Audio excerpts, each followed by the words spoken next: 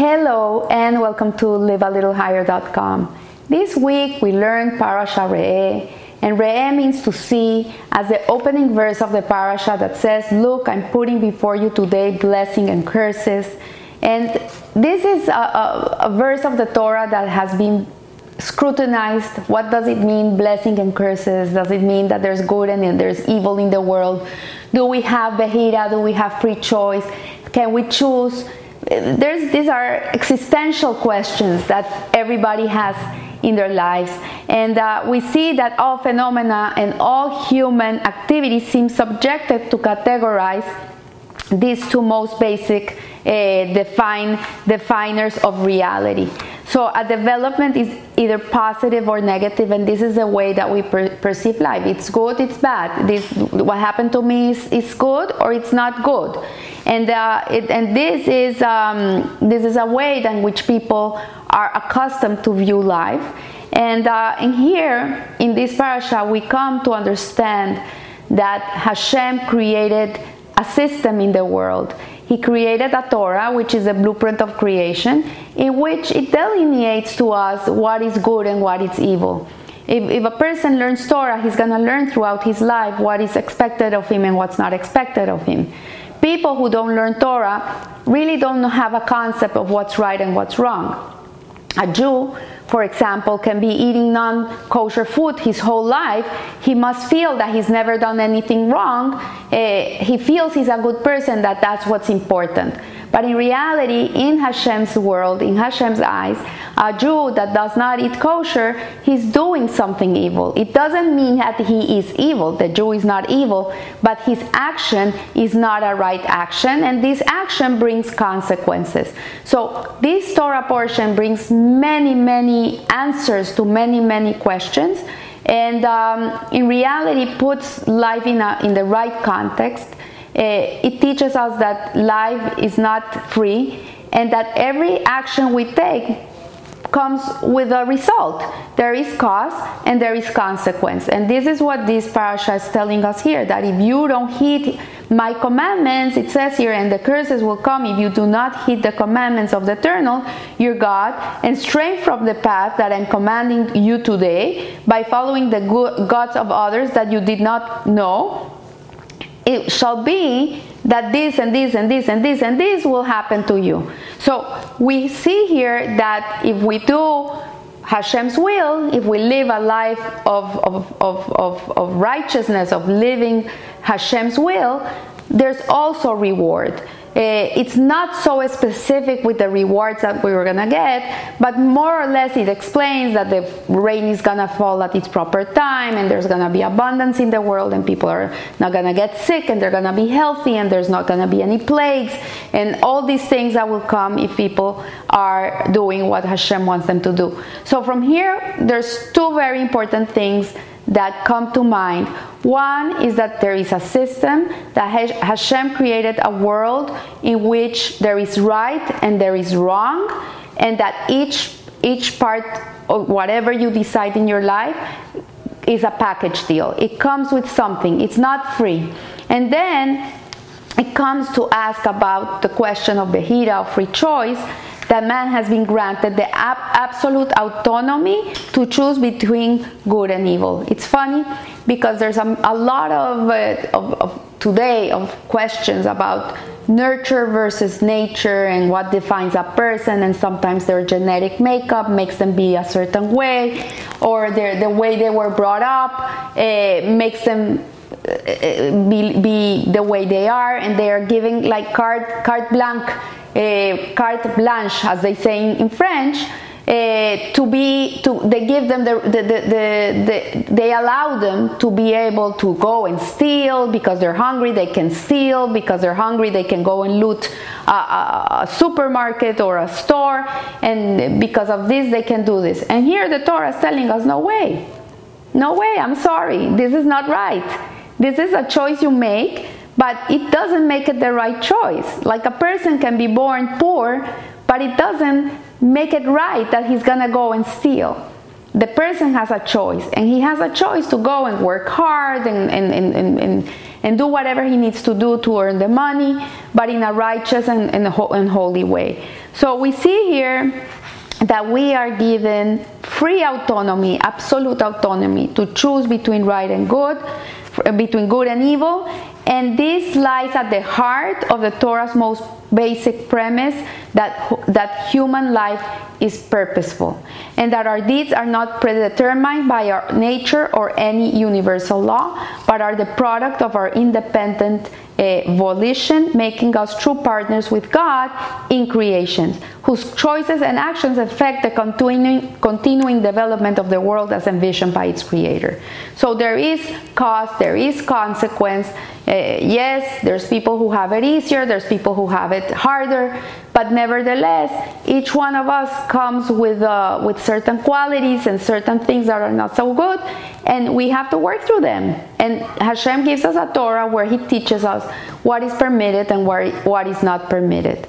So philosophers and theologians of all ages have asked, from where does this dichotomy come from? And does evil come from Hashem? That is another big question. Is the bad in the world come from God? And if God is the exclusive source of all, because we do believe that Hashem is everything, that nothing comes from a separate entity, everything comes from God, and is the essence of good, can there be evil in His work? And if He is the ultimate unity and singularity, can there exist such a duality within His potential? So, in the words of the prophet Jeremiah, he says, from the supernal one's words there cannot emerge both evil and good. From Hashem only goodness comes, and yet the Torah unequivocally states, see, I'm giving you today the blessing and the curse. So it's a little confusing. Jeremiah is telling us that both evil and good cannot emerge from Hashem. And then the Torah comes and tells us that He's giving us the blessing and the curse. So in and no other am the exclusive source and grantor of one approach to understanding the Torah, conception of blessing and curse, is to see how this verse is rendered by the great translators of the Torah. So we see here that many of the Jewish works were written in Aramaic, which was a widely spoken language of the Jewish people. For 15 centuries, Jewish people used to speak in this language, and it was the second language of the Torah, and it is the language of the Talmud, and even of some other translations and biblical chapters. And there are also a number of important works of the Torah that are written and compiled in Aramaic. And we see from here that at the end of the first century of the Common Era, there was a commentator called Onkelos. Onkelos was a Roman convert to the Jewish religion in the times of the Second Temple's destruction. And he was none other than the nephew of the Emperor Titus. And he compiled a half a century earlier than the first translator, who was Rabbi Yonatan ben Uziel, who translated also the Torah the Talmud to Hebrew, so people could understand it. And he also did this translation. So in Onkelos' translation, the Hebrew word for kelala, which is used here in the Torah, ukelala, the curses, is the word that is used for curses. He uses the word curse, but in Rabbi Yonatan translation, the verse appears thus: "See, I give you today the blessing and its transmutation." He doesn't use the word kelala. He used a different word, which is chilufa, which means transmutation. And he's not trying to avoid the word curse, because he himself uses this term in the future. In other translations, he does use the word curse, but in this specific moment, he uses this word of transmutation. So let's try to understand what a curse really means, and what is the meaning of transmutation. So in the words of our sages, no evil descends from heaven. There's no bad that can come from God, from heaven. And there's only two types of good. There is an open and revealed good. It's obvious, it's good. You had a baby, he's healthy, it was an easy delivery. This is good. For you, this is good. And then there's also another type of good which is not so revealed, it's really concealed. And this is when we say, all is for the good. So everything depends on your way of thinking. And as Nahum Ish Gamzu used to say, Gamzu Letova, this was his mentality, his positive outlook in the world was that everything that happened was for the good. And the Rebbe always said, think good and it will be good. So even the most horrendous suffering in the world can be seen with a good eye. It can be experienced as something that is good, not something that is a curse. And so Onkelos is the more literal of the two translations. Its purpose is to provide the student with the most rudimentary meaning of the verse. The verse in the Hebrew says the blessing and the curse, and Onkelos renders as such in Aramaic. And anyone searching for the deeper significance of the negative in the word must refer to those Torah texts which address such issues. So for him, it's a curse. It's the bad that comes, it's a curse to you. So on the other hand, the translation of Rabbi Yonatan Ben Uziel provides a more esoteric interpretation of the Torah, and he incorporates many midrashic and Talmudic insights. So instead of simply calling the curse a curse, it alludes to the true significance of what we experience as evil in our lives. So in essence, Rabbi Yonatan Ben Uziel is telling us what God gives is good, but God has granted us the ability to experience both the blessing and the transmutation. So it's up to our own way of looking at life, that the curse will be a curse, or it's going to be something that's going to bring something good out of your life. And in reality, Hashem, according to the Alter Rebbe and the Tanya, he has to create this dichotomy. He has to create a world in which he creates goodness and in which he creates things that are perceived as not good, that they have the capacity to become good. There's things that he creates from his face. This is what is godly, holy, kadosh. Something that is holy, it's something that is transparent to the Creator, like a Sefer Torah, kosher food, the mezuzah, the tefillim. These things are transparent. They are what they are. They're holy. But then he has to create another set of things that come from the back, from his back. And they're called klipa noga. They come from the back of God. And this is something that he has to create, not because he wants to create it, but he has to create it in order to be able to give us free choice. So these things that he creates that come from the other side, from the back, that are called klipa noga. Klipa is a husk, it's a shell. And it's like a fruit that you have to peel it to be able to eat it. You have to peel the banana in order to be able to bring out the fruit. So there's things in the world that he creates that are parv. Let's say they're not good and they're not evil. They can go either way. And this is the permissible things in life. This is the permissible materialistic world which is permitted to us. Clothes, money, food, vacations, a boat, a car, a house. All these things are permitted to us, but it depends on how we use them, that we extract the good or we make them evil. They have both. They have half and half. They are half good and half evil. So either way you use them, they can become very elevated. You can extract that godliness, the goodness in it, and it's going to be elevated. Or you're going to take it to the other side, the side of not good energy. So it's up to us. So we see from here that Hashem has to create this system to give us free will. If not, we would be like angels. We would have no free will whatsoever. We would be only doing the goodness, that we would have no need for clothes. We would have no need for food. We would have no need for nothing. But he creates a material world in which we human beings that are imbued with a holy soul come into the world to extricate the godly sparks into everything that is permitted to us and elevate it and take it to the side of good. But if you don't take it to the side of good, then you're taking it to the not good side.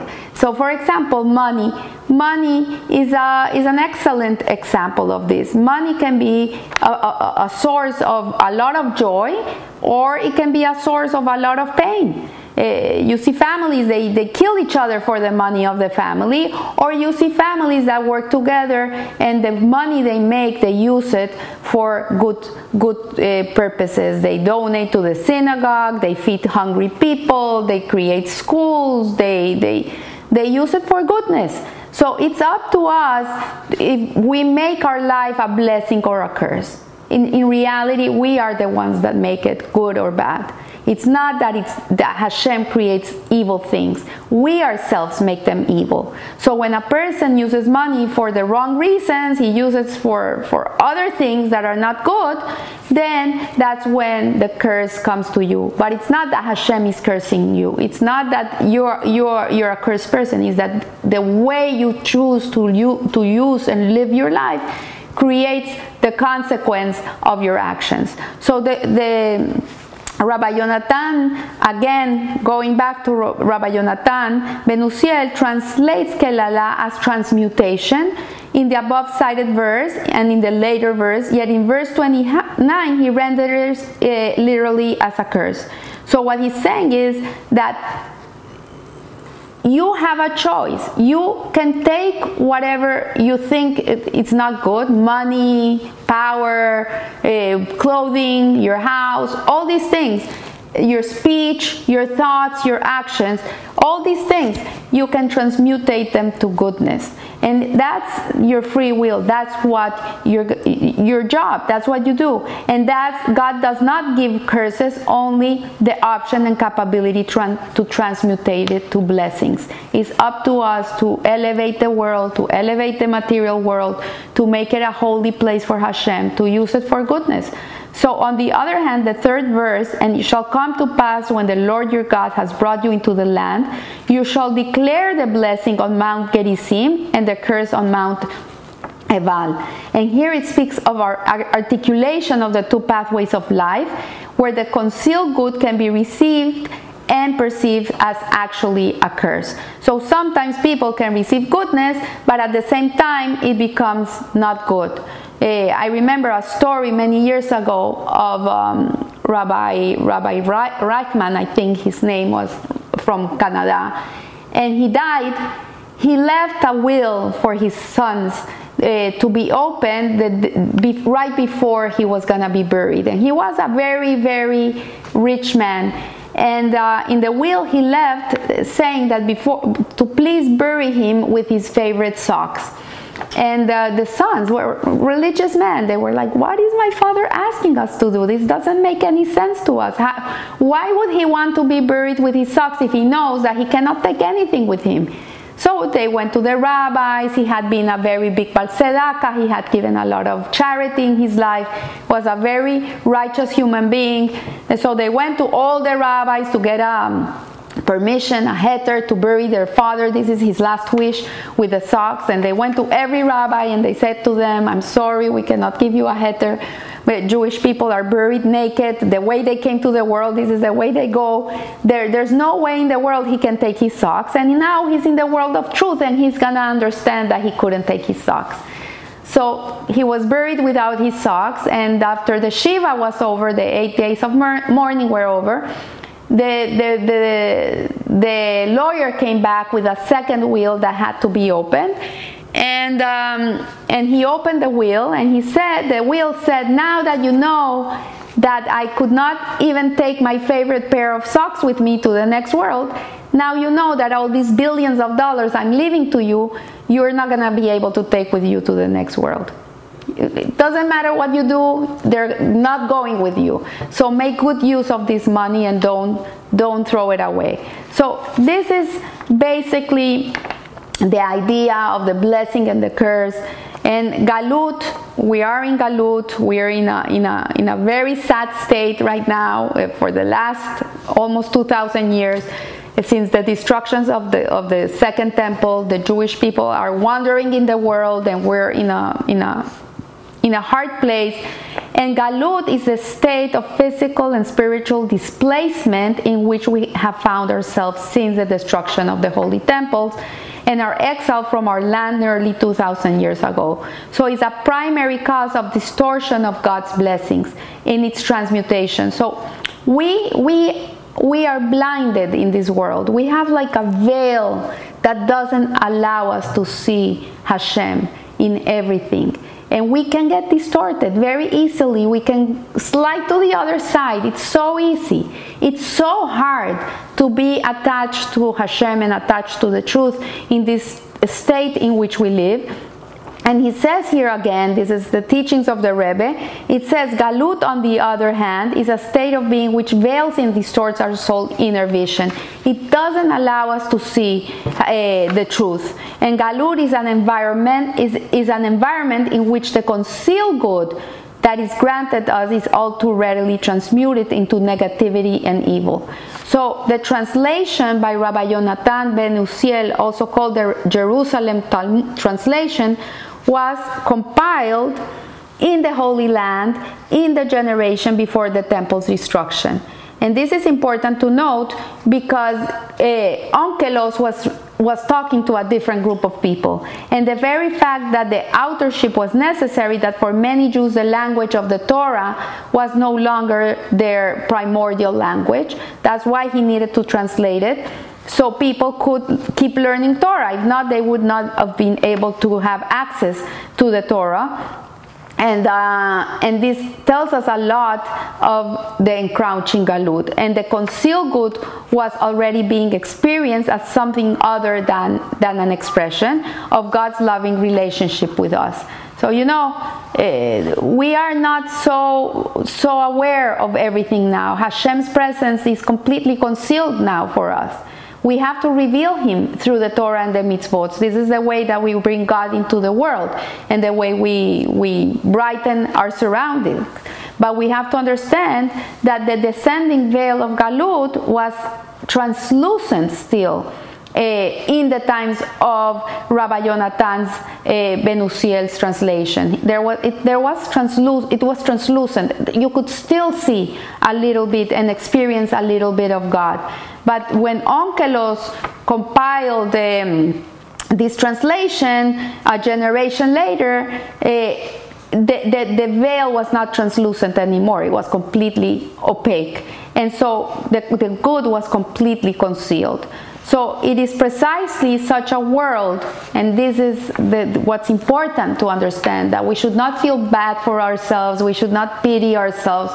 We should not feel that we're doomed.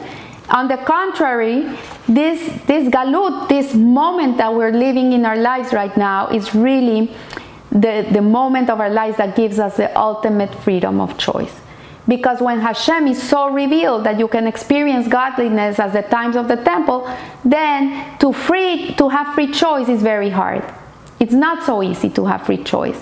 When you see Hashem everywhere in everything you do, you're like, okay, I cannot do this, I cannot do that, I have to do this. But at this moment that He is concealed, this is when we have the ultimate freedom of choice, which in turn lends true import and significance to the deeds of man. It is precisely such a world that possesses the greater and more rewarding challenge to reveal the underlying goodness, unity, and perfections of God's creation. So we are living in the time of opportunity. This is what I call this moment. Galut is a moment of opportunity, and we should really take it into our hearts and not throw it away. Take every moment of your life and every second of your life to reveal Hashem and to bring the godly sparks out. That's our purpose. This is why we're here. We're here to reveal Hashem in the world, to make things that could go to the wrong side, make them go to the right side. And this is our partnership with Hashem at this moment.